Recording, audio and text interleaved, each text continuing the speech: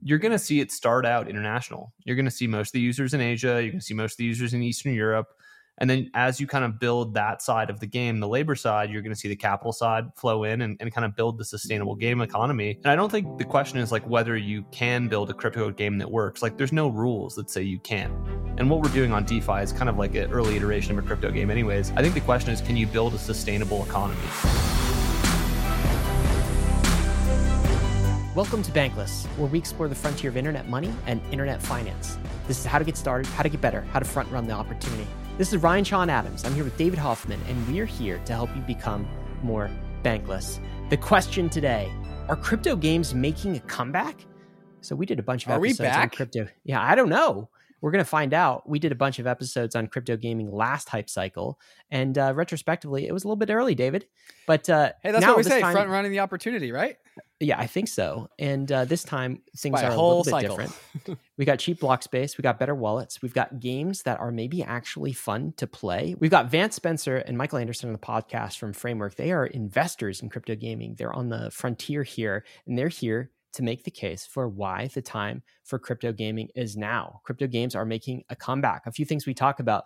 What's the state of crypto gaming as we head into 2022? Number 2, why our guests think now is the time for crypto games to take off. Number 3, which chain is going to win all of this crypto gaming activity? Is it Solana? Is it Avalanche? Is it an Ethereum layer 2?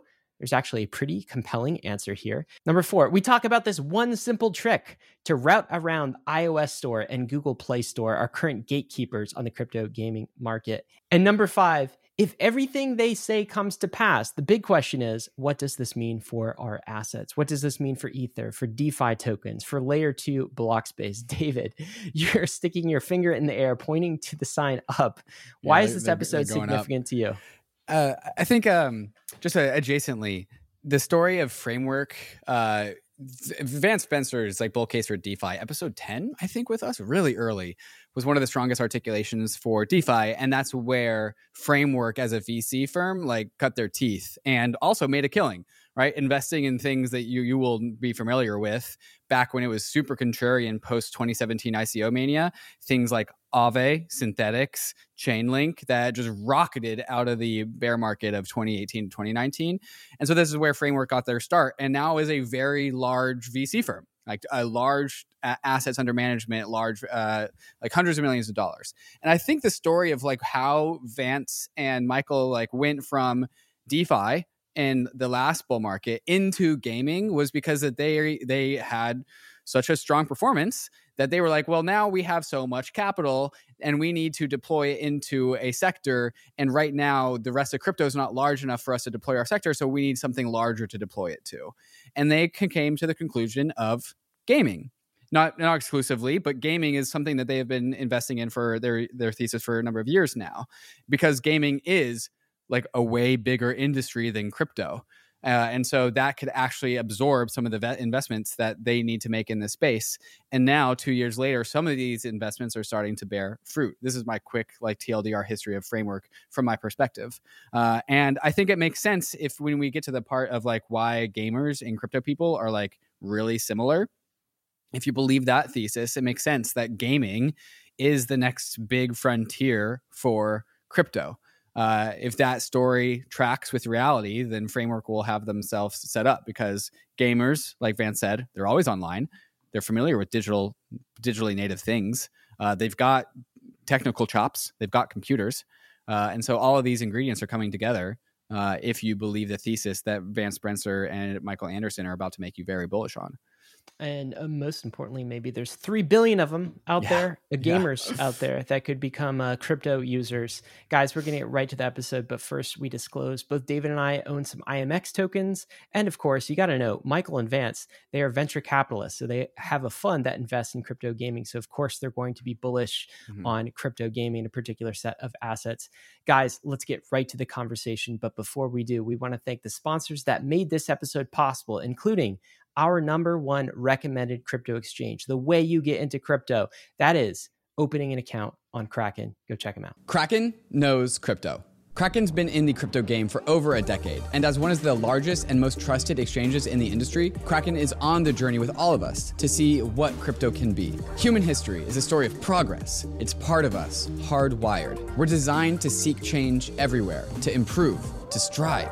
And if anything can be improved, why not finance? Crypto is a financial system designed with the modern world in mind. Instant, permissionless, and 24/7. It's not perfect, and nothing ever will be perfect. But crypto is a world-changing technology at a time when the world needs it the most. That's the Kraken mission, to accelerate the global adoption of cryptocurrency so that you and the rest of the world can achieve financial freedom and inclusion. Head on over to kraken.com/bankless to see what crypto can be. Not investment advice. Crypto trading involves risk of loss. Cryptocurrency services are provided to U.S. and U.S. territory customers by Payward Ventures Inc., PVI, doing business as Kraken. You know Uniswap as one of the largest decentralized protocols with over $1.7 trillion of trading volume, but Uniswap is becoming so much more. Uniswap X is the newest product from Uniswap Labs, which aggregates liquidity across the ecosystem to give you the best DeFi trading experience. The best part? It's gas-free and MEV protected. The best prices, zero gas, and MEV protection all rolled into one app. So head over to app.uniswap.org, click the gear icon on the swap page, and make sure that Uniswap X is toggled on.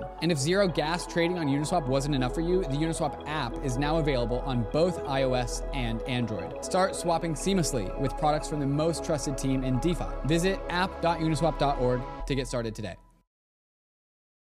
Introducing GMX V2, the deepest on-chain futures market to trade Bitcoin, Ethereum, and leading altcoins. With the launch of GMX V2, enjoy the best of both worlds. Lightning fast trade execution, competitive pricing without having to compromise on custody. With 150 billion trades settled on-chain and over 500 million in liquidity across Arbitrum and Avalanche, GMX is the preferred destination for DeFi traders and community liquidity providers. Right now, over $12 million in Arbitrum grants are being distributed to traders, LPs, and developers building on GMX V2. There's never been a better opportunity to experience the future of crypto trading. GMX and its ecosystem of integrations continue to move us forward. Your wallet, your trades, your choice. Trade on GMX with the exclusive Bankless discount code in the show notes and benefit from 10% lower fees. Try it out now at app.gmx.io.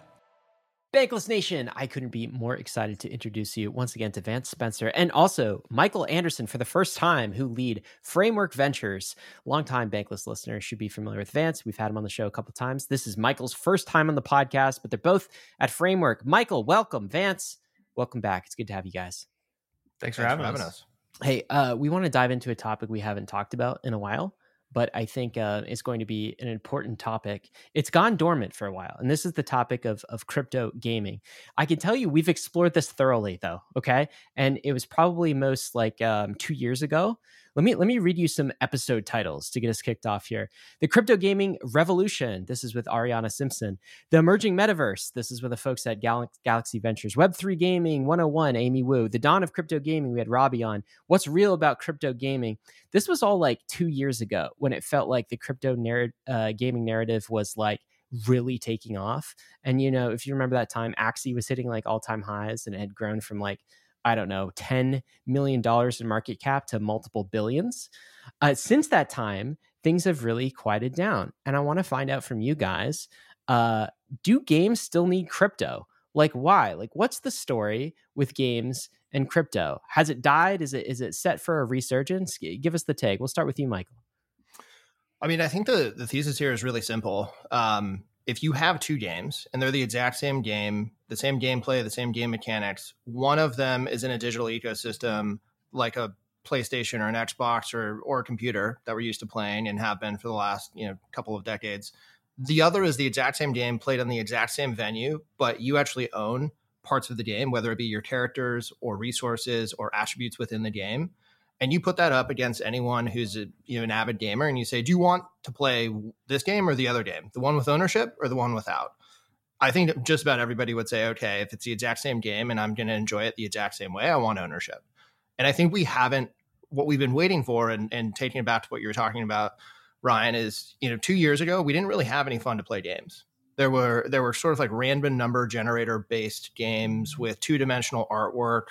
And what's happened since is there's been multiple years, hundreds of millions of dollars invested into games and game ecosystems that have been developing and gestating and are now kind of set to launch. And games are, really, really, massive markets, but they're also really hard to build. And so I'm excited just because, we've been waiting and investing and building, and it's kind of time for that to come to the forefront. So, Michael, let me take the skeptic take for just a minute, because we started this podcast on maybe a skeptical kind of lens, and I don't think we'll conclude there, but we got to start there because there's a lot of questions. You said that if you give any two games one game, you can sell your assets, you have ownership of your assets. Gamers will prefer that rather than the other, right? That was my thinking too. I legitimately thought this. I think I still think this, and yet we haven't seen that played out, because if you call that thing an NFT. Right now, we've seen the gaming community kind of rebel against this. I must have watched like an 1.5 hour long video about how NFTs and games are just like, it's the end of gaming. Gamers like consistently, all sorts of threats. I know gamers like to complain, but there's a consistent chant of we hate NFTs. So it seems like if you call them NFTs, we might be in trouble. Maybe there's a branding problem. And then there's also this other accompanying thing, which is like some gamers will tell you, nah, if you start monetizing it, it becomes too real for me, and it becomes more like a job, and you actually take the fun. I go to games to escape. These have been two of the persistent, I think, themes from gamers. Is one is this anti-NFT thing. They see it as exploitative, maybe. And another is like if you inject economics into it, then it becomes like a job, and I start to lose the virtual, escapism element of my games. What's your take on that?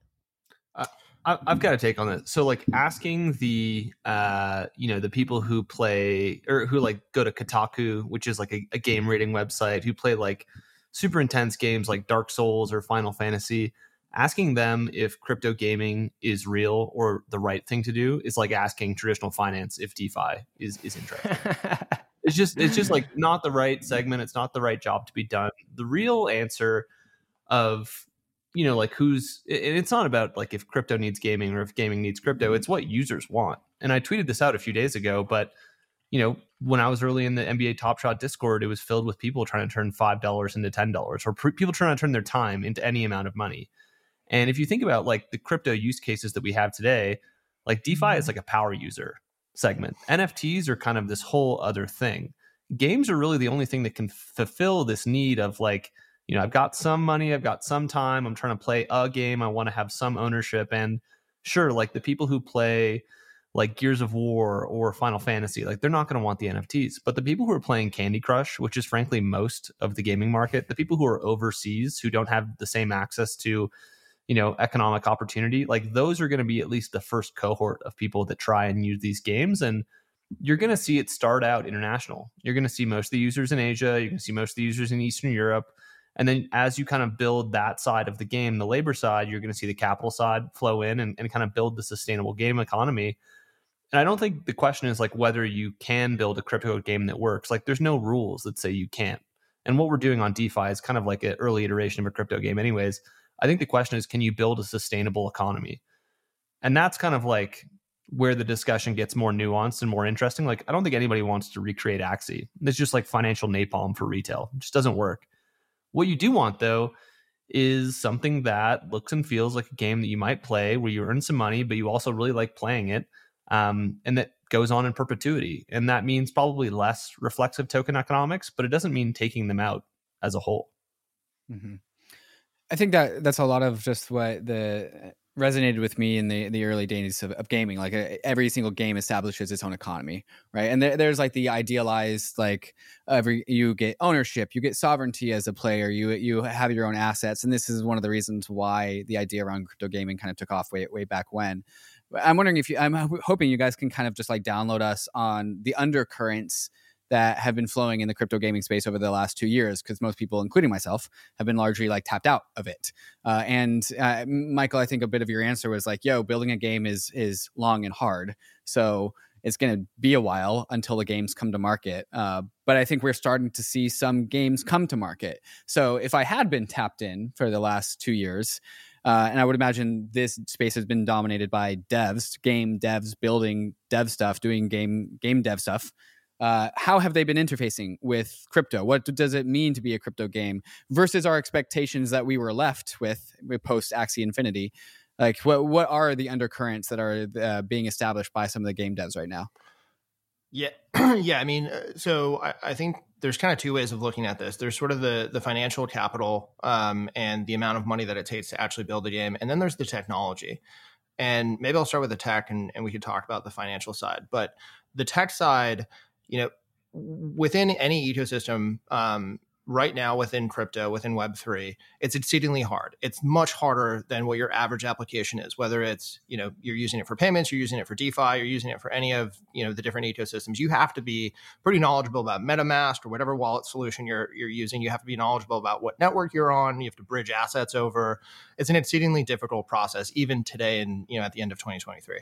Gamers are not going to be able to put up with this. Gamers are also not going to be able to put up with any sort of system where every single time they need to do a transaction on chain, they have to pay a little bit of gas, even if that gas is 1 cent or 1/10 of 1 penny. That's just not going to be something that's feasible. So the two major improvements, I would say, on the technology side are account abstraction, where you don't actually have to pay the gas yourself as a user, and then having the ecosystems where you're abstracting away the blockchain elements via a unified wallet experience. And historically, when we talk to game developers, the biggest impediment to growth for them or their forecasted growth is what they call the wallet wall, where you get hit with this MetaMask or Wallet Connect type ecosystem when you just go to sign up for the game. It has to be as simple as username, password, email, password, just like every other application. And so we have solved over the last few years, there are a number of solutions that have gone out and solved this problem, whether it be infrastructure providers or wallet solutions themselves, or games who have taken it upon themselves to build these solutions into their ecosystems. But I'd say that is sort of the clearing of the path of opportunity for these games to actually get real usage, actually get real gamers. And then, to take it to the financial side, you have to have tens of millions of dollars just to be able to build these games. And we can talk about it further, but, we're recording this on the eve of when Illuvium is going to announce or going to launch their open beta via the Epic Game Store. I mean, they've spent tens of millions of dollars and they have hundreds of people building this game over the last 3 years. There's sort of an opportunity that if you want to have a game, you had to go back 2 years with all that capital, with all that time and all those people and build it. And I think that's, just one thing that is a blocker for anybody who hasn't been able to do that. When it comes to games, there's just like a massive spectrum, right? There's like the AAA games that require a pretty fancy GPU built by some of the studios that we all know and love. And I think this is kind of where Illuvium is, or in the sphere of, like, very elegant graphics with a lot of development time. And then there's, on the other end of the spectrum, the mobile player Candy Crush. Where is Web3 crypto gaming assets interfacing on this spectrum more or less? Is it like lumpy? Is Illuvium kind of a special case? Is it more to what Vance was talking about, where it's further down on the cheaper game end of the spectrum, if I'm allowed to call mobile games kind of the cheaper end? Like, where's the distribution here? So Illuvium has a mobile app game that is kind of like a version of like SimCity / like Clash of Clans. And that's for kind of the casual enjoyer of the game. Then they have the Overworld, which is kind of like GTA on an alien planet, but you're mining resources and you're mining characters that you can then play in the arena, which is kind of like the classic Pokemon arena battle. Games are going to start at kind of every end of the spectrum generally. Like, we've seen people who are just building the mobile fast casual side. We've seen people who are just building the super intense, like crazy, like Dark Souls, Final Fantasy, like GTA, like Overworld. We've seen people start with just like a TFT battler. I think that, eventually you're going to need all three as a game to address these different audiences and to make your economic loops make sense. But I think the key thing is just like the IP needs to be compelling. Like, if you're playing, Clash of Clans, or like, let's say Candy Crush with a token, there's not really a lot of expansiveness to that. The game kind of ends and starts like right kind of in your pocket. Like, there's not anything that would compel you to use or transact with that asset. And in many ways, it kind of mirrors like the birth of Ethereum. Like, what is Ethereum? It's a community of developers who built really strong IP around the core values, around the functioning of the system, around the mini games that exist on chain. And that's kind of what I think the best games are going to do as well. Like, I think, Illuvium started from a perspective of like, what would Pokemon look like if it was Web3? And you have, the characters, you have the mining, you have the SimCity builder, you can loop it all together with the economics. The token is the thing that unifies everything, just like ETH, the asset, does to the Ethereum network and the developer community. That's what's going to make these games stand out. I don't think it's necessarily the best game wins. I think there's a certain quality threshold that you need to get to. But the thing that's going to make these things like massive, interesting economy is the IP. And to Michael's point, like, let's think about, whose opportunity this is. You needed to have started building, a few years ago if you're going to launch in the next year. There's probably 10 teams that have done that. You need to have a couple 100 million. Of those 10 teams, there's probably 5 who've done that. And then you need to actually have really compelling IP and a strong token economic flywheel. Of those 5 teams, there's maybe a couple. And so I think a lot of our thesis with, how at least Web3 gaming plays out initially is that there's going to be a huge first mover advantage, just like there was with DeFi. And, some of that is because you're going to have the ability to bootstrap the economy. But another part of that, which is different than DeFi, is like the next wave of people who are going to chase you are probably going to launch in like 2 to 3 years. So there's going to be like lumpy success in Web3 gaming, but it's going to spur, this like multi-year process of games getting funded, getting built, and then launching. So that's kind of how we think it'll play out. All right. Can we talk about like the impediments or the blockers so far, and like just update us on kind of the last that David and I probably left this was more in the Axie era, right? And you're still kind of playing with your MetaMask browser, and it was kind of clunky and all these things.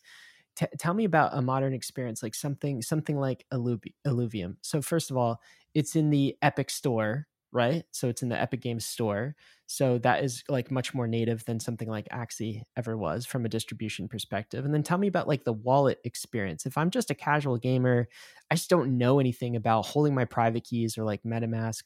What's my experience? And then if you could tell us about kind of the front facing experience. And then also like for the crypto native who's listening to this, what parts are actually crypto? So when you said Illuvium has its own kind of asset that's like ETH for its own economy, what is that? An ERC20? Is that on some layer 2 somewhere? Is that on its own side chain? And we're talking about like these NFT assets, like where are they stored? Could you just walk through what a modern game like Illuvium actually looks like right now?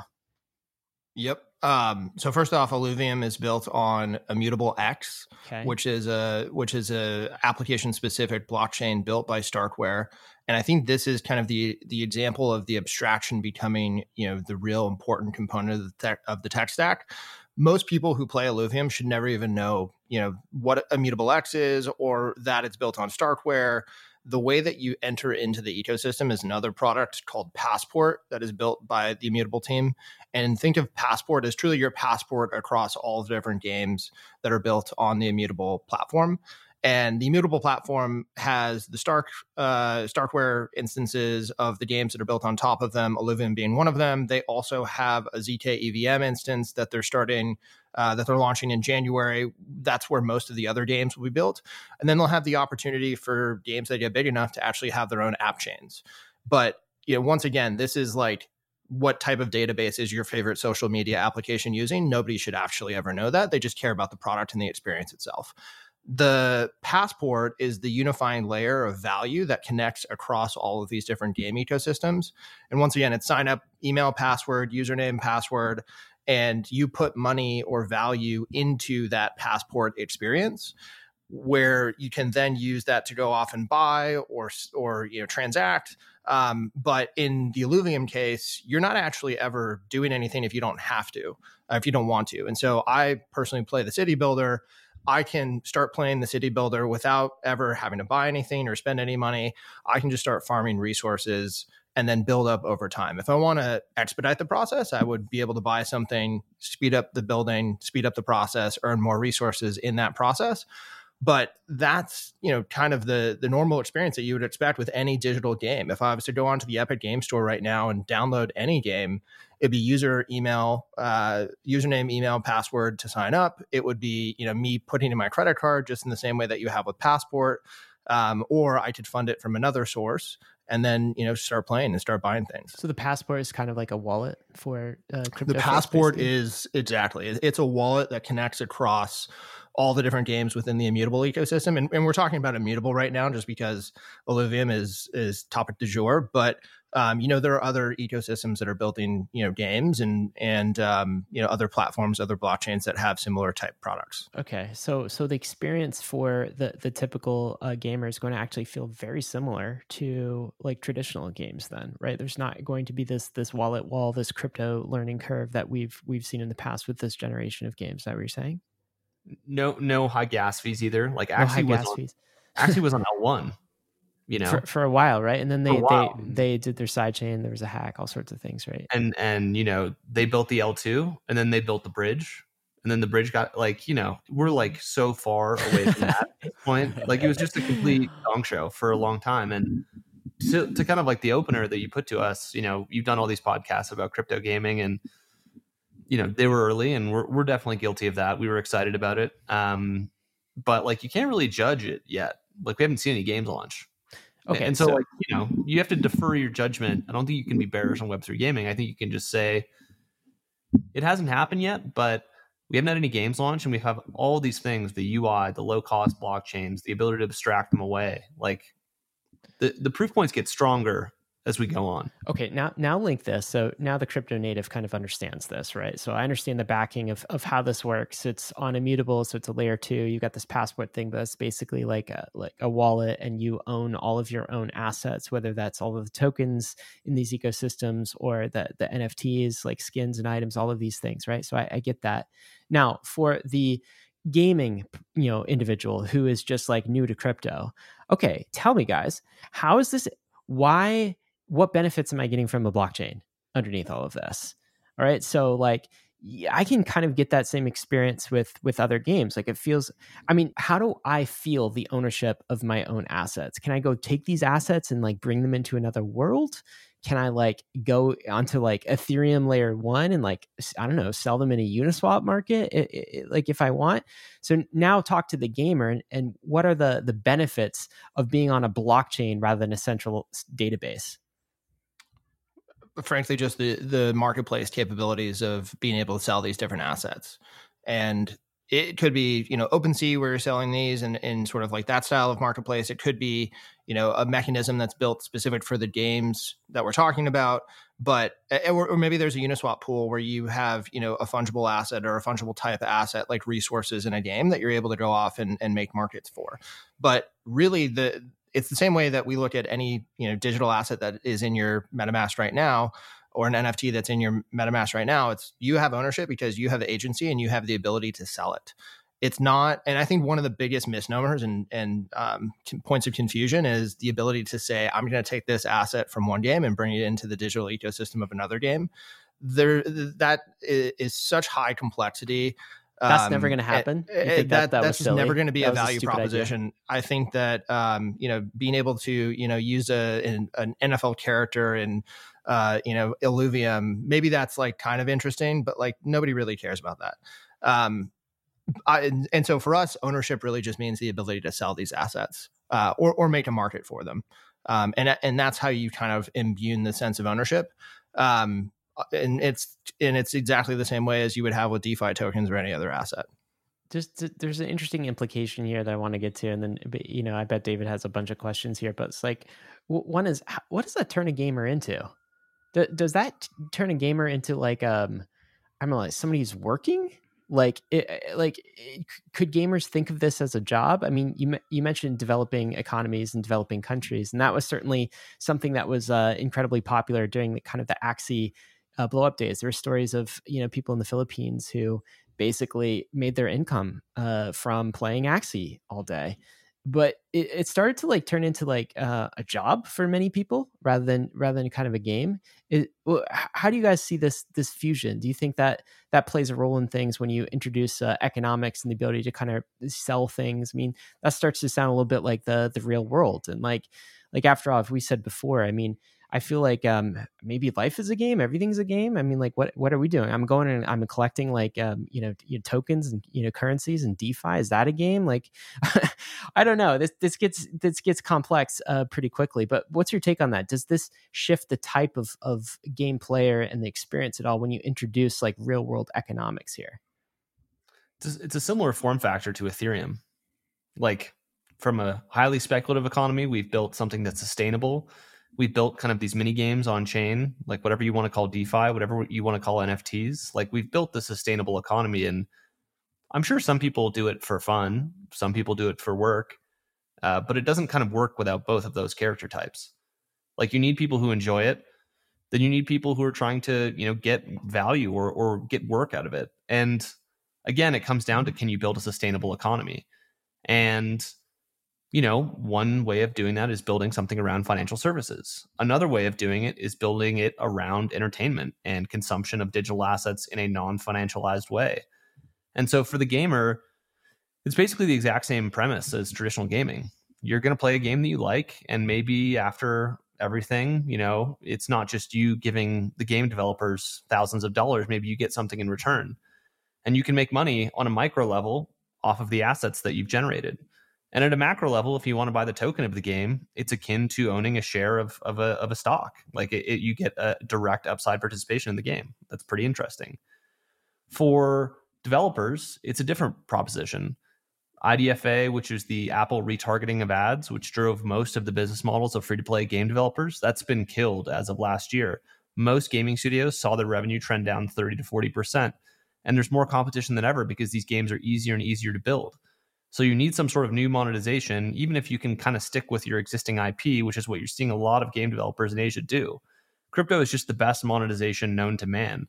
If you can earn, 2% on every fungible token transaction, on every NFT transaction, like Immutable or like Illuvium does, like that gives you a whole different vector for not only monetization, but redistribution via token to the community. And, like when you get to the point of like finger pointing, saying, those aren't real gamers, those are just people that are like working. That to me is like an immediate indication of like, okay, we're doing something right. And the initial player base is going to be people from India, people from Asia, people from Africa, Eastern Europe. Like you go in these discords, those are the people. And that's fine. And that'll be kind of the initial, like if you think of it as like labor, if they're like working or if they're enjoying it, those are going to be the first people to play it, but they're going to be the earliest participants as well. And I think that's kind of beautiful that in no other gaming function, like, are you able to partake in the actual game success? And this is hopefully something that's a bit more egalitarian. The only thing I'd add is that I think, in the 2021 era of Web3 gaming, the original sin was that speculation was basically the only thing that you had. And I think that speculation is a necessary component, but it needs to be balanced with a fun to play ecosystem, high quality games, whether that's, an Illuvium type AAA quality or just something that's really engaging and addicting in the way that most digital games are. But the other element, which I think we haven't really touched on, is it really hard to win? And if you have the ability to have it be really high, really deep in terms of how far you could take it and how far you can go, that's going to make it a game of skill, or at least closer to skill. And that's where you start to see all of these variables start to coincide in a way that we just haven't seen yet. And so, we've only seen one aspect, which is speculation, and I'm excited for the others. Let me ask you guys a question, David and Ryan. What's the best argument against crypto gaming? Oh God, you're asking crypto bulls to argue against crypto stuff. The best argument against crypto gaming is, well, I could give you an answer in a variety of different respects. Like, we haven't even figured out like wallets yet, like smart contract wallets, account abstraction wallets, like. But I guess you could route around that. It's just like, okay, you just have a centralized wallet, do all that stuff for you, and then all of it, and then you can take assets later. The best argument I would say is going to be something along the lines of crypto gaming is all going to be zero sum, because if somebody's making money, right, which means somebody else is losing money, which means like, how do you really incentivize that? Like or like there's no really like flywheel there if it's a zero sum game. That's my argument. Wait. Let me address that one. Okay, so, cool. Ethereum has gone from 50 cents to whatever it is today, $2,000. Right. Yeah. Is that zero sum or not? Sure. Okay, so let's go back to Illuvium. How do I play Illuvium, and do I need to deposit money first? Nope. You can just mine. You can mine. Not even like ETH where you had to buy it. Okay, so I can enter the game, and it's like some sort of like, I get some sort of like tutorial, like my like wooden shield and wooden sword, and then I can start, but then how do I get money? You can craft things together. You can create new assets. You can sell them. You can partake in in-game actions that earn you the native currency of the game. Like there's a variety of ways to bootstrap your account without actually putting money in. Okay. In particular, what that means is you run around in the overworld, the ecosystem, and you could collect or catch alluvials. The alluvials are the characters, kind of like Pokemon, if you think of it that way. The other entry point is if you play Arena, or if you play X, which is their city builder game, you can actually just start a city, start farming resources, and just sell those resources in the ecosystem to earn enough, capital to be able to go off and buy an alluvial. So there's multiple ways. So I can just sell this stuff, but someone's buying them. Why are people buying them? So they can just get ahead? Because you need those resources to be able to play the overworld game at a higher level. Okay. So so if there's going to be an economy, and like this is also true for games, but before there's financial assets in the games, everyone is just like, I play Overwatch so I can win and feel momentarily good about that with the dopamine. When there's financial assets like that, it really ups the ante of why people are playing the game. And like some people are going to win, and it's going to be the same, like well-capitalized entities, well-capitalized players are going to win more than less well-capitalized players because they have the advantage of capital. And so it doesn't like capital just centralize over time, and winners, like it's like poker, right? Like all of the small fry come to the table and the big sharks like eat up all the small fry. Saying is like you could buy your way in, right? Like you buy your way in, but like the skilled people end up taking all the money all the time, and then it's not fun because all the small fries keep having to shovel out money over and over and over again to play the game. I would argue that what you're describing is precisely the issue of a speculation only game. You have to have a good economy design that doesn't allow people to pay to win.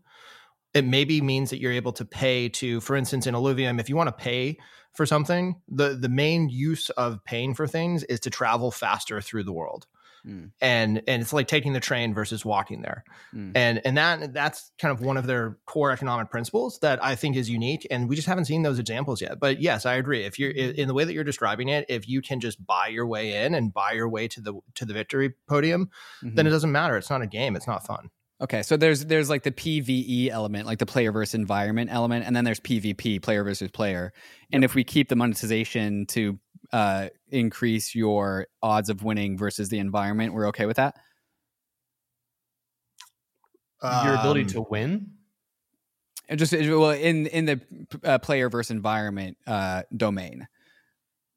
I mean, I think that's okay. Like you have to have some function for paying for things at some point. And travel is not even in Web3 games. It's the most common thing that you're right. paying for. But also look at like Boom Beach, for instance. Okay, you could either spend time and you could wait for things to reset for you to get more ammunition or more lives, whatever it may be, or you could just pay $4.99 to Apple to be able to upgrade immediately and not have to wait 24 hours for that to reset. Like that is zero sum. That is zero sum. Totally, but those are the types of monetization elements that exist in mobile gaming, and I think we will start to see and test what these different monetization elements are, such that you have a sustainable game economy that we haven't seen yet in a game. Can I throw out some other to your questions, Vance? So, what about this? The idea that crypto can often collapse. I worry about this about DeFi, quite frankly, at some level, to Ponzi and speculation. Right? So you have these big boom busts, or you have somebody who is willing to create a game that plays the short term kind of like games essentially, and you have these like Axie style. It runs up into the billions and then it just like collapses, and just like there's something about human nature and speculation and tokens and prices that just like ruins things. And the whiplash is like too harsh, right? Because humans, we go with this massive run up, we're all feeling great.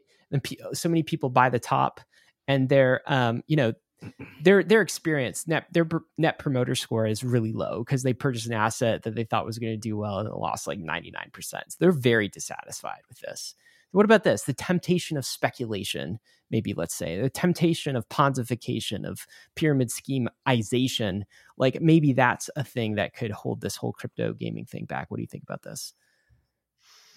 I mean, people will do that. People will start outright gaming Ponzi's. I think they might do well for a time, but they won't last, for much longer than that. You'll also have people who build really good games and have really good economic flywheels. And maybe there's a couple issues along the way, but it's not zero sum. You're growing the pie and you're distributing it to people who are playing your game. And so there will be both. I also think if you look at the traditional gaming industry, especially like mobile games, there's people who spend hundreds of thousands of dollars on Candy Crush and, things like that in the traditional free-to-play space. It's pretty sad, honestly. It's just kind of like they're pay pigging for like these gigantic mobile gaming companies. And so, when you're starting from that position, almost anything is better than it. And sure, there might be some creative destruction as we go from good games to bad games or vice versa. But I guess my point with this question was there's no universal rule that says that we can't do this. And I think you just kind of need to bet on entrepreneurs and innovators who really believe. And we don't need to kind of just believe for much longer. We're going to have proof points in the next couple months. So I think we'll hopefully have better arguments in a couple of months. But right now, I don't think there's adanything that's super convincing to me about why isn't this possible? There's no rule of physics that says it's not. Sure. So one additional variable here, I think, what's implied with all of these different questions is that you're assuming that people are having to pay a substantial amount of money just to enter into these game ecosystems. And I think most of the smart game developers recognize that that's just never going to happen. Maybe you buy a subscription or a license in the same way that you would a digital game today. Maybe it costs $20 for a season type thing, but it's not going to be a situation where you're paying $10,000 for an Axie and then it goes down to $5 and everybody feels terrible and NPS is negative. The sentiment here is games are now coming to the realization that it has to be free to start. You have to be able to have monetization elements that you be able to earn your way to, but you could also pay for to expedite. And those are kind of the new norms that people are kind of circling around. Game developers are circling around, which I think is fundamentally different from anything, that existed in 2021, where speculation, once again, was the overriding variable. So to Vance's point, I think, this stuff is happening literally tomorrow and for the next few months. So I think we're just going to see a ton more shots on goal.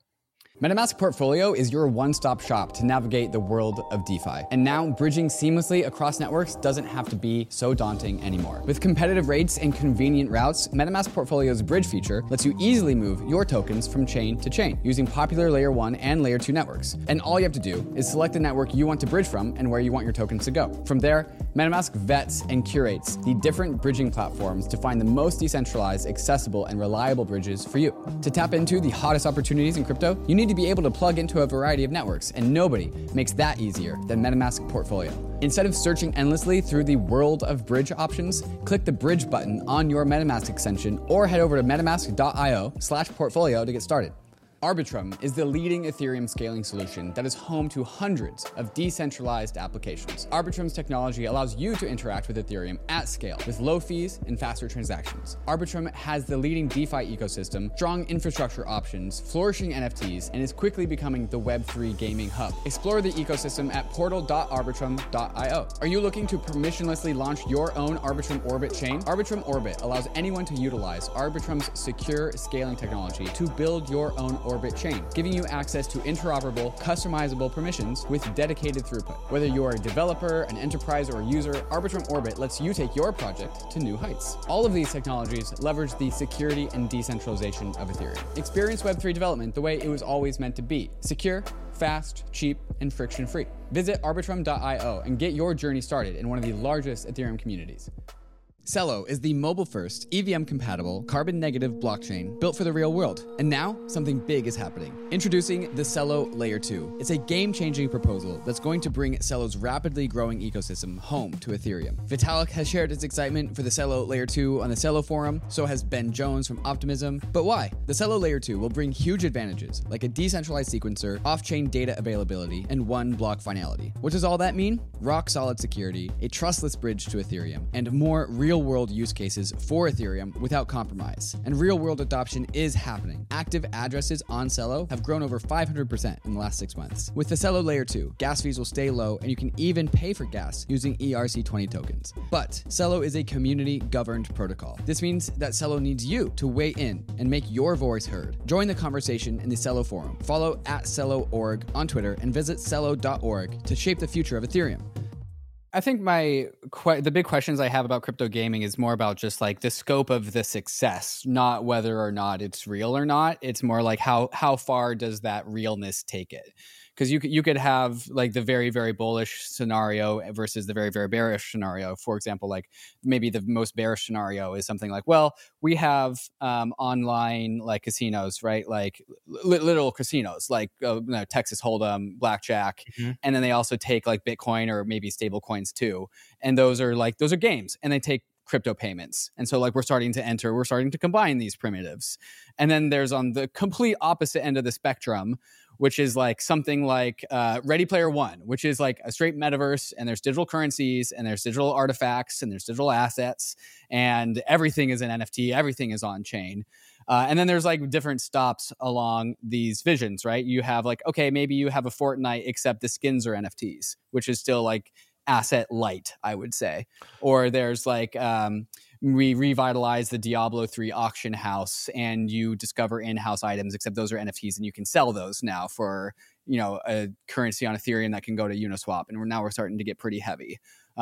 So I guess like the real vision is, or the real question is like, where along this spectrum do we really end up? And can we really get all the way to the full, like Ready Player One, fully like simulated economy, except it's not simulated because it's real and it's in the metaverse? Like where do we end up here? Let me say this.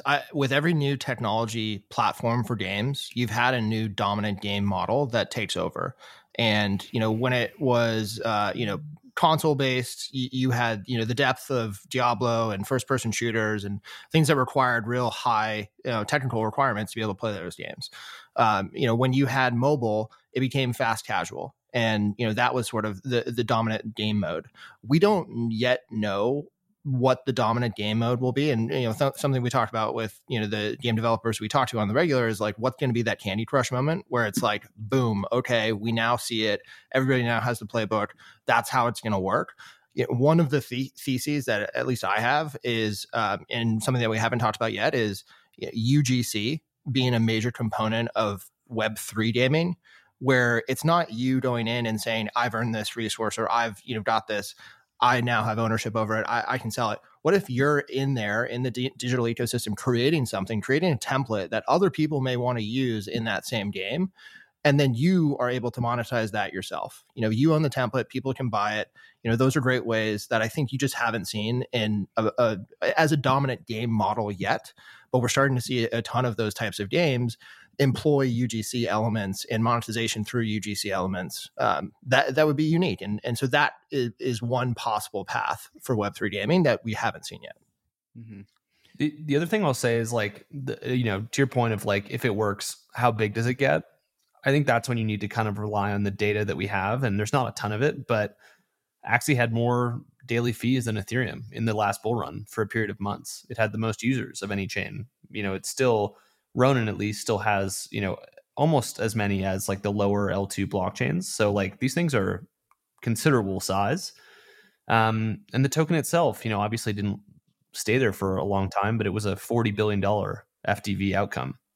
Like these things are huge. $40 billion, man. Yeah, these things are. But hang on, I want to throw a flag there, because like, why were the fees paid? Well, because the token pumped and people could afford the fees because the token was very, very highly priced, because it was a speculative mania. So in the final equilibrium of crypto gaming, we can't expect high fees to be paid just because like these assets have these speculative premiums. I mean, like, look, this is the data that we have. It's not the data that we would want. And what it tells you is that these things get quite large when they get going, and there's a reflexive aspect to them. And so that's kind of like the backwards looking data. And then the data that we have right now is all the playtest data that's coming in on these games. And like almost unanimously, the retention is like 40-50% higher than traditional games. Like people come back because they know that they own something. It's like not, the most like big brain explanation, but the aspects of ownership are compelling to people in a way that represents in the data. And so, I feel more, not less confident as the playtest data comes in, whether or not the game of the future manifests in a similar way to Axie. To your point, I don't think they're going to be paying like crazy ETH gas fees, but like the monetization schemes that these things have is considerable. Illuvium is taking 2% of all fungible and non-fungible transactions. Think about if this gets to be the size of OpenSea in terms of just like transactions. And I think that's like kind of where we think things are going to go. I think the NFT PFP market, other than like punks and fidenzas and things like that, I think that's pretty much done. Ooh. What I do think is coming, and going to be a lot bigger are in-game asset NFTs. And if you think about like the theses that were thrown around back in the day of like the unbundling of these NFT marketplaces, it hasn't really happened because there's been nothing to unbundle other than maybe like the derivative side with Blur and, the spot side with OpenSea. We're now going to see just like gaming NFTs be their own thing. And it's not going to be monetized by some third-party NFT marketplace. It's going to be monetized by the game itself. And so like you've got the game, but you've also got like this 2% thing that's attached to it that, imagine if that starts getting going and you start redistributing to token holders and it feeds on itself. You can see how it would become quite big. Yes, I can see how it can become quite big. And if that 2% is real and all of these things do become as large as we hope that they are going to become, you are going to then be faced with some extra obstacles. The smaller of the two is going to be like the distribution platforms, the Steam, Epic Game Store, iOS Store, which they're going to want their fee. They're going to want their tax. You know who else is going to want their tax? The tax man. The actual tax man. And so we're going to start to get into like regulatory conversations as well. How do you guys navigate these conversations? Not tax advice, but this is, that anytime you earn income, you owe taxes on that. Yeah, but what about little Jimmy, who's 8 years old, who just downloaded a game, who doesn't know a damn thing about taxes? He's got an item drop, and it's a taxable event that he's got to file. Right? It's like you can see how this is weird. Jimmy can fend for himself, but but like I'm trying to. So like the iOS point is a good one. So a lot of the games that we see start off as no crypto in the iOS App Store. And then if you own assets and you want to sell them, then you transfer them to a blockchain. Mm-hmm. And that's a way to, one, play nice with Apple, but two, you can have like this graduating onboarding funnel where you say like, cool, you now own the asset in the game. You want to sell, you want to do different things. We're going to take you on chain, a place that is devoid of the iOS tax man. Well, and just to clarify, if you are onboarding via a mobile device and you're buying something, and Apple has already come out and suggested that this is the path that they're going to do with their guidelines for iOS App Store transactions, you're going to pay 30%. The developer is going to pay 30% to Apple. Apple's exceedingly happy about this. They'll start promoting NFT-based games. If you're going to be buying a $10 NFT in-game, you're going to have, the developer's going to get $7 basically, but you're still paying $10. And what happens afterwards is you move outside. There's no there probably won't be secondary marketplaces within, iOS App Store ecosystems, but you're still going to have that same, once again, passport and or connective wallet that connects your mobile device and your web device. And the web will be where you have that secondary market transaction, and everything will live on chain. Wait, so are you guys saying we just have a backdoor here? We just have a loophole here? We just go on chain. Okay, so just leave. Basically the game is in Steam or loophole. It's in Epic or it's in iOS, right? So it's deployed there, but we're not exposing any of the kind of the like DeFi type economics inside of that wrapper. You just hit a button and you like export off chain when you want to sell all your assets. And that's just our simple loophole. Like checkmate. Yeah. It's like you don't. Apple hasn't come out and said whether or not they will allow any of the DeFi elements. Can you sell it via Uniswap, contract or pool? Assume that they won't allow that type of stuff. But yes, this is the way that most games are thinking about integrating both mobile and web experiences. I mean, that seems like it could be defensible here, right? Because like how would Apple argue that you can't export your own like metadata off like, off off their platform. It seems that would be a pretty... because Ryan, their metadata has never been worth money before. I think you can come up with like creative reasons as to why it won't work, but right now it works. Like there are games that do this. There's also people who are experimenting with PWAs and things of that nature. Yeah. Like there's a few different ways you can skin this cat. Okay. But so you guys aren't very worried about the gatekeeping of kind of the, the gaming platforms at all. Across the ages, and this data was in France specific, which is where they started, was a top 5 game for the last 2 months. And it's an NFT based game.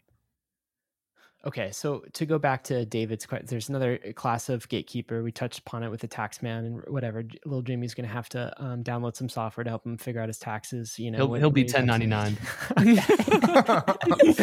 Little Jimmy's going to have quite the education. But there's another class of regulators out there, and this is kind of the SEC Gary Gensler class. And right now, at least in the U.S., Gary can't tell us whether a Pokemon card, if it's tokenized, is a security or not. Does this put a foil, throw a wrench into the works here? We're going to have a problem with regulators on the crypto gaming side. Pack it up. It's over. No, I mean, like, they're going to... How it's manifested in practice has been that the U.S. game developers have gotten really gun shy. Like, they don't want to launch tokens. They don't want to launch NFTs unless it's like 100% chance of them being compliant. But that's just left this door open for all the international developers who have, frankly, better regulation countries. And I hope our country gets there in time as well. I think it will. But people aren't stopping. They're not like, ooh, sounds like Gary Gensler doesn't like this. And we live in potentially. We don't even have an answer. Or we don't even know, right?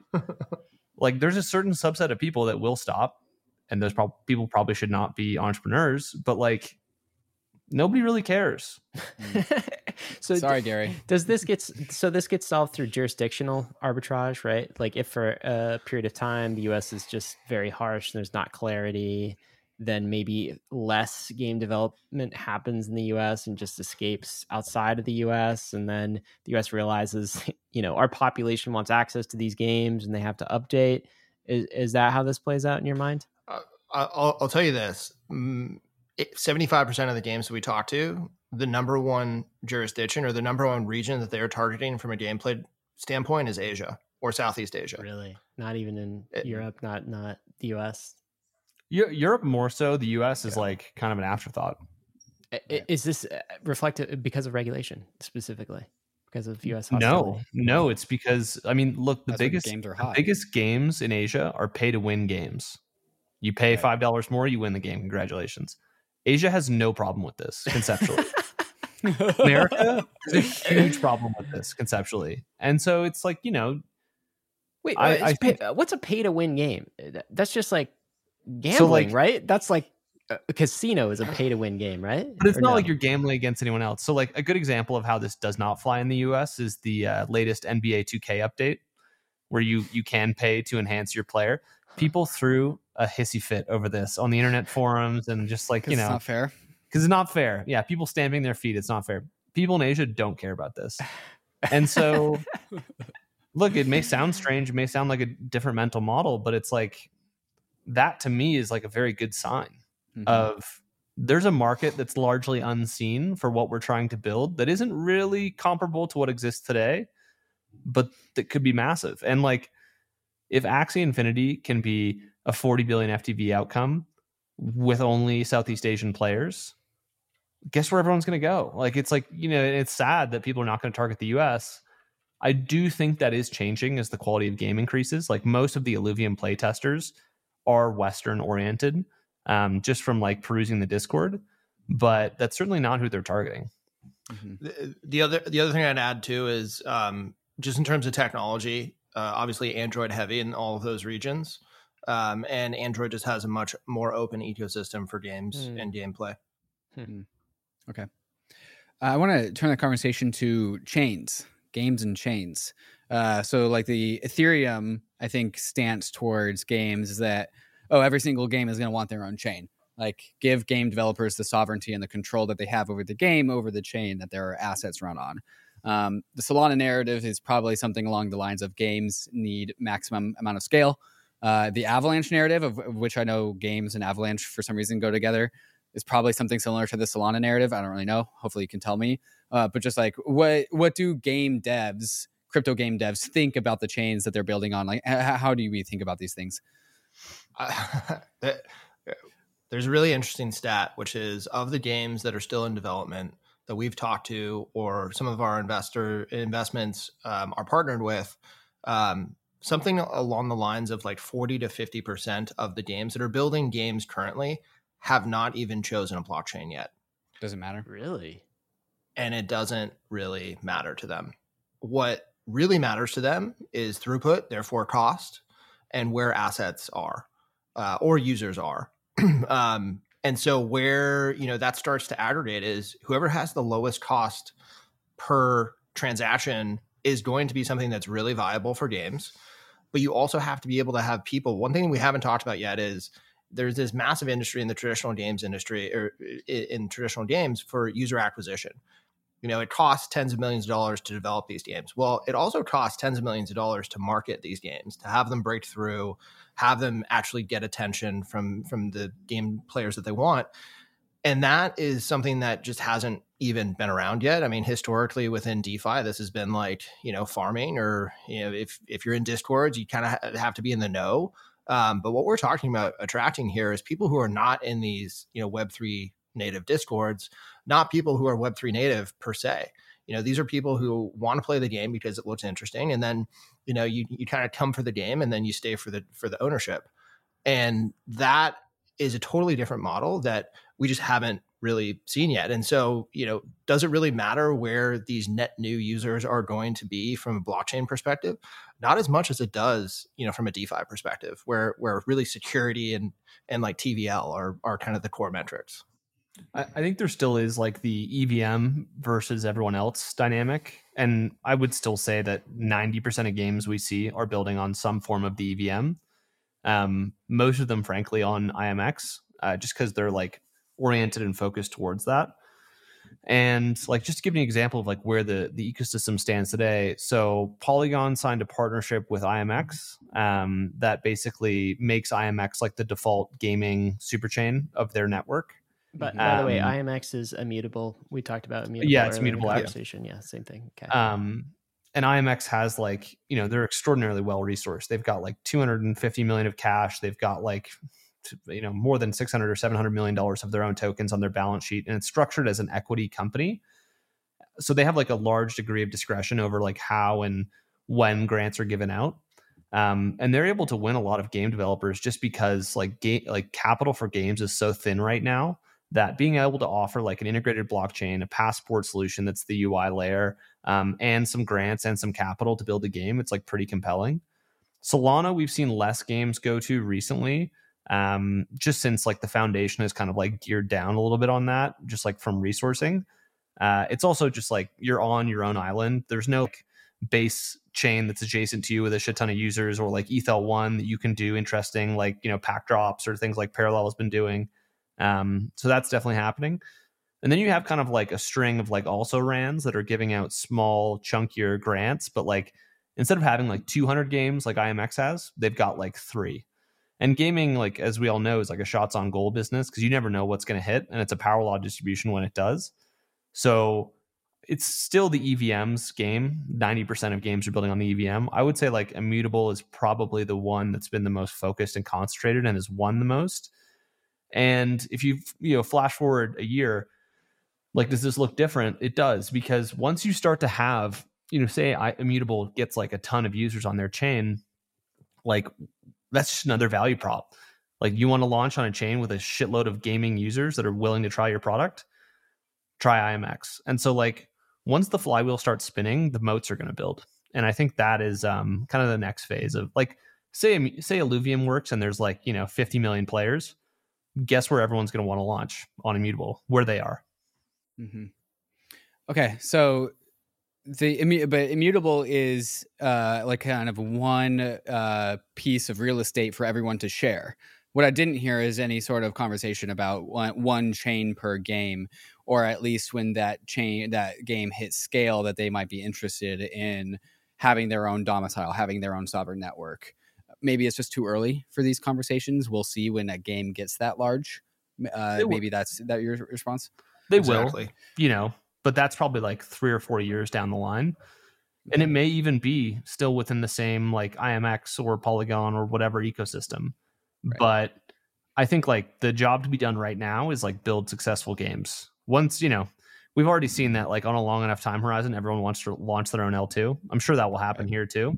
But like we're just not in that phase of the game quite yet. Okay, can you guys? This was another narrative that started to kick off in the gaming, like crypto gaming world in 2021, which is like the traditional gaming studios are coming, right? Is this kind of like the herd is coming type of riff? I think. I don't think they're coming. Okay, tell me about that. I mean, there's some. I heard there was like maybe 2 weeks ago, Lance, maybe it was the Roblox CEO, and he said something to the effect of, "Hey, it might make sense to do something on Roblox like an NFT." He actually used the NFT word. But you don't think they're coming at all? Is that not going to be a tailwind for crypto gaming, that traditional studios start to play around with immutable and deploying assets and Fortnite skins? Like that was the thing in 2021. It's kind of like when Netflix was first coming up, like it was like this streaming enabled player. They were faster, they were smarter, they had more data, they used all the new technology to their advantage, and they leapfrogged everyone else. And then you had HBO Max that was trying to launch their own streaming service for like 10 years. And they like launched it once half-assed, they like pulled it back. At one point they had HBO Go and HBO Max. They like pulled that back. They rebranded as Max. Like they're trying to like, compete with all the major streaming players, but they're not even like a tenth of the scale. The people who actually use this technology from first principles versus like, we're thinking about an NFT, what do you think? It's just like, it's like worlds of difference. So I think it's the innovator's dilemma always. And the entrepreneurs who they're competing against are just like not sleeping. So it's like, we don't need trad gaming then. We just don't even need them. I mean, look at the past platform shift of, desktop or console to mobile. The biggest mobile-based game developers are not the biggest developers of games from previous platforms either. It's not the Ubisofts. It's not, the Epics. Sure, they have mobile games, but it took them so long because for them, it was, how are we going to be able to fit this Call of Duty game, this first-person shooter onto a mobile device? Like, it's just, we're going to have to degrade the service so much. And to Vance's point, that's the classic innovator's dilemma problem. You have to start from the ground up with the new platform, and that's what blockchains represent. It maybe eventually the Ubisofts or the Kings of the world, or even the Zyngas, the Take-Twos, they're going to be able to build something that's on chain or integrated to NFTs. But I think they're going to have to be shown what that playbook is, and it's going to have to be not just one instance of it. It's going to have to be like we hit them over the head 20 times before they start to get the picture, and we haven't even started yet. We haven't hit that Candy Crush moment. So far, we've been talking about games that are sort of using the blockchain for sort of the property rights type use case. And if that sounds so, too pie in the sky, just basically saying the assets, whether it's a token, a coin of some sort, or it's an NFT, an item, a skin, or something like this, they're all registered on chain. But the rest of the game is just on like traditional gaming servers in an AWS server somewhere or something like this. There has been another, theme that is sort of very indie right now. And actually, David's been on the frontier of exploring this a bit more, which is like fully on-chain games. I don't know if, David, maybe you should give like an explainer of this, not for Michael and Vance, but for Bankless listeners to pose the question of like, what do you guys think about this? But what's a fully on-chain game, David? The way I would define it is just like the state of the game is derived from data that's held on-chain. So like when you are looking at your computer screen and you're looking at some sort of visual image of that, it's not coming from a server that is being served to you by like Activision Blizzard. That data of how it's being displayed to you is coming from reading a blockchain. And so fully on-chain game, like the physics are on-chain, the assets are on-chain, the moves are on-chain, like everything is on-chain. So it's actually just like the entire game logic. We talk about DeFi putting like business logic on-chain. Fully on chains are like all gaming logic exists on chain, which is a completely different endeavor than just like building a game with some assets in it. Yeah, what do you guys think of this? Is this sci-fi? Is this in your term at all? Are you guys looking at this at all? We've looked at a couple of different. I mean, Dark Forest is kind of like the start of this concept. Right. Dark Forest took down XDAI because of the amount of throughput that. Oh wow! Like, sorry. This you're always going to be battling with a throughput problem, and I think it could be interesting to have things that game types or game models that don't necessarily need synchronous throughput as a core component to make it a fun to play game. Maybe this is like a turn-based game or something that you make your play and then you wait for other people to make theirs. Like there are game models that I think could work. I also think with infrastructure getting faster and cheaper and better, the cost of using putting something fully on chain is going to go down as well. And yeah, I mean there could be other things that come up, but frankly, it's not sci-fi, but I think this is probably like way further out than, the traditional game types that are going to be launching soon. Strikes me as like a little bit like Urbit-esque. Like we all need self-sovereign servers because reasons. Like, you never like fully get to like the why. And I think why we're bullish on gaming is like a different reason than, most people are bullish on-chain games. We're bullish gaming because there's billions of people who play it. And they look, feel, and act very much like crypto people. And we're not that far. Like putting it even further away from them doesn't feel like, at least for us, like the best path. Go into that a little bit more, Vance. Why are gamers like crypto people? Or how cut from the same cloth are we? I mean, have you ever hung out in a gaming Discord and they're all screeching at each other for, like you really can't even interpret, and they're on their computer, they're internet people. They're obsessive. They own digital items. They participate in digital economies. Like they're a lot of the nerds, David. Okay. Nerds. Like, they are literally like, somewhere in the genealogical tree, like they're our cousins.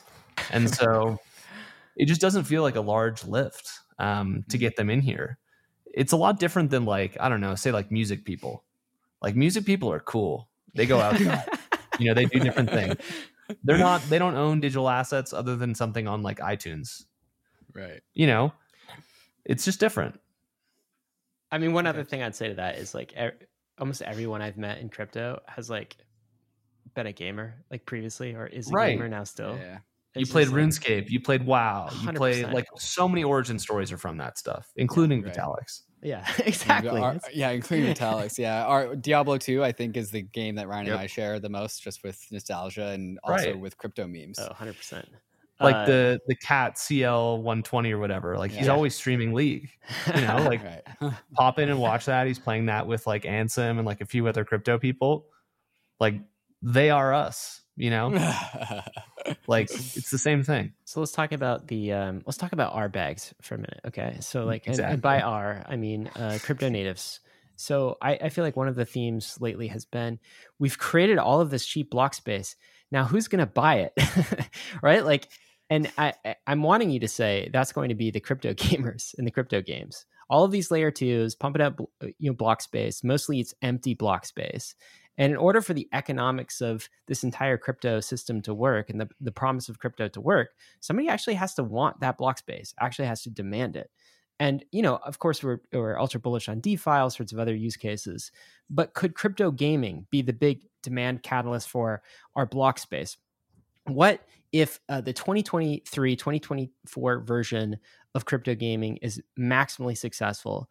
What does that do to layer twos and block space? What does that do even to DeFi? What are the kind of the ripple on effects in the crypto native economy, do you think? So, I mean, the biggest, to your last point, I mean, the main, other than Binance, the main exchange for trading Illuvium tokens is SushiSwap on ETH-L1. Yeah. And so like, gaming is going to benefit all the infrastructure from ETH that's getting, posted for data availability and settlement to the actual DeFi primitives like SushiSwap. Like a rising tide will lift all boats. It will be lumpy. Like Illuvium will probably have days where it's making more fees than, the L2 that it's based on. Immutable might have some days where like if all the games are firing, it's like the most revenue generating blockchain that exists. But generally like a rising tide is going to lift all boats. And I'm more concerned at the margins about an ecosystem that's trying to create like a mini ETH we have like a mini DeFi protocol, and like we have like smaller NFTs that are cheaper. Like I just don't think that's like a differentiated use case of block space. And it's also not the same quality as ETH. I think what you're going to need to have to fill all this block space is differentiated use cases. And so like I'm more bullish on like a gaming chain, that rolls up to an ETH chain. And I'm more bullish on like, I don't know, maybe even like an NFT specific chain that rolls up to the ETH chain.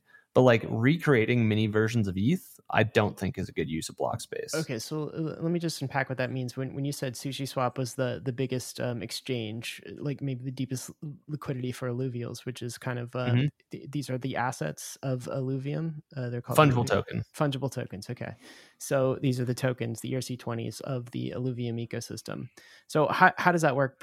Practically, it's just all of the activity happens inside of the mutable chain, and then when people want deep liquidity to actually like exchange their alluvials, then they just bridge back to ETH L1 right now. I mean, in the future that could be an L2 with deep liquidity, and that's where they sell it. And so effectively, what's the knock-on effect of that? More consumption of block space for the Ethereum and for DeFi, and actual use of the DeFi protocols through these on-chain assets. And that's essentially the upside for everything in the crypto economy, is that where we've just provided the banking financial infrastructure for all of these games, all of these on-chain games that we're creating. Right. Like, for most people, DeFi isn't something that you do. DeFi is something that facilitates something that you're doing.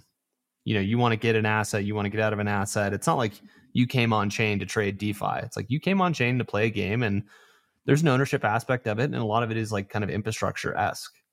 So, like I think about ETH, and I'm not concerned about block space demand there. Like it takes like somewhat chaotic of an afternoon to send Gwei to 100 for most of the day in like a semi-bull market. For most of these other L2s, like I just don't understand, if you're not vertically oriented with apps, how you drive block space demand. Because it can't just be a mini version of ETH. It needs to be something that's oriented around gaming or some other consumer use case. And I think that's kind of like where we net out, is that maybe like the generalized L2s of today are not really kind of what ends up being powerful tomorrow. It's like value capture, especially in this space, is so fleeting, where OpenSea can be worth 13.5 billion one day. And then, a year later, it's worth, 900 million or whatever it's worth today on secondaries. I think you could see some of that happen with, the abundance of L2s that we have today. Only thing I'd add is that I think we're also just sort of discounting the amount of scale that successful games have. And, one example is a game that we've been talking to, and they did their initial mint of sort of just like badges as NFTs, that if you're in the Discord or if you're participating in the ecosystem, you get one of these NFTs, and it grants you access to like the alpha or the beta product as they start testing new features and things. That mint alone was 40% of all transactions in March of this year on Polygon. And that's just one game that hasn't even launched yet. And so, you think about the scale of like something that just hits, 1 million or a couple million of monthly active users. That's probably more activity than we've seen on chain yet in any of the markets that we've been in over the last few years. Can I ask you guys a question? So how many gamers are there worldwide right now? 3 billion play. Billion? 3 billion? There's like 8 billion people. Yeah. 3 billion are gamers? Hang on. Does 3 Candy Crush count? Yes. Yeah. Yes. 3 billion console games. 3 billion people play a digital game every single month. Yeah. All right. So there's 3 billion. Okay. Yeah. Yes. What portion of those 3 billion own crypto, do you think? I don't know. If there was a Venn diagram, I'm not sure how much those circles would intersect, but like crypto is first and foremost a demographic and geographic phenomenon. It's more popular with young people. It's more popular in developing countries than it is in developed countries. And like, I'm wondering if, in addition to block space consumption and DeFi consumption, all of these things, is like, Right, finally, and maybe this is a recycled 2021 narrative. And by the way, all the good narratives do come true in the fullness of time. Okay, but like the best narratives are multi-cycle narratives. That's right. Well said. So we got 3 billion gamers, and their first experience with crypto is not like buying Bitcoin or Ether, like we all thought. Hard money, guys, come on. They don't care about that. They've just played a fantastic game, and now they see the value of crypto because they've just mined a bunch of alluviums. Sorry, mining is probably the wrong term, but they've played hard to earn these alluviums, and now they're selling it in crypto, and that turns them on to, oh, what is this asset called Ether, right? And like, do they become net buyers of that? I mean, am I getting too bullish there, or do you think this is really an onboarding mechanism that we haven't tapped into fully yet and could actually pump our assets, guys? Bring it home. There we go. Just wondering. My guess is that in a year or two's time, with what's to be hundreds of games launching, we're going to have 100 million people, net new people, into the Web3 ecosystem with private key ownership. Whether or not they know it, I think doesn't really matter. You're going to have 100 million people on chain in a few years' time. Most of that's going to be driven by games. Okay. Well, let's close this out, guys. This has been a fantastic tour. You've gotten me excited about crypto games again, and I haven't felt this excitement in a good 18 months or so. I would say I'm pretty excited. So, when's the last time you played a game, Ryan? It's been a while, David. Let's not get into more than 18 months. I have fond memories. I like that. I got to pass the torch to a new generation of gamers here. But so we mentioned Alluvium, right? And that's coming out imminently. Is it available right now? Like, tell us about the games tomorrow. Okay. So at the time of recording, today is the 27th of November. Yeah. So we'll get this out soon. So it'll be out by the time you guys are hearing this episode. And so is that the game, if you were to pick one game for people to get started that showcases the glory of crypto gaming for crypto natives now? Would it be Alluvium? They should go check that out. Yeah, go check it out. It's the first one that's launching. That's like, of the major crypto games, I would say there's like maybe 2 or 3 of those. And then there's kind of a whole long tail, but like if you really want something that's high fidelity that looks amazing, it's Alluvium. It's Alluvium. Do you need a GPU? No. Oh, yes, you do. Yeah, for some versions of the game you do. Yeah, for the depends on which game you're playing. Yeah, but you need to play it on a computer. Okay. So that's the game. And then as far as platforms out there that are kind of crypto gaming platforms, Immutable, is that kind of the biggest one? Are they winning the most market share at this point? I would say that it definitely seems to be the case so far. But once again, Alluvium is built on Immutable. I think that's the start of when we see these games launch and where they aggregate. But Immutable seems to have all the technology pieces that we've been missing the last few years. There we go, guys. Cool. All right. Well, it's an exciting time to be in crypto gaming leading into 2024. We're going to do it this time, everybody. So Michael, Vance, thank you so much for joining us. This has been a lot of fun. Thanks, guys. Thank you. Appreciate it. Bankless Nation, if you want to dip into the archive and hear what we were thinking about crypto gaming about 18 to 24 months ago, we'll include a list of previous episodes for you. I think a lot of those concepts are multi-cycle, right, Vance? I'm pretty sure. Got to end with this, of course, risks and disclaimers.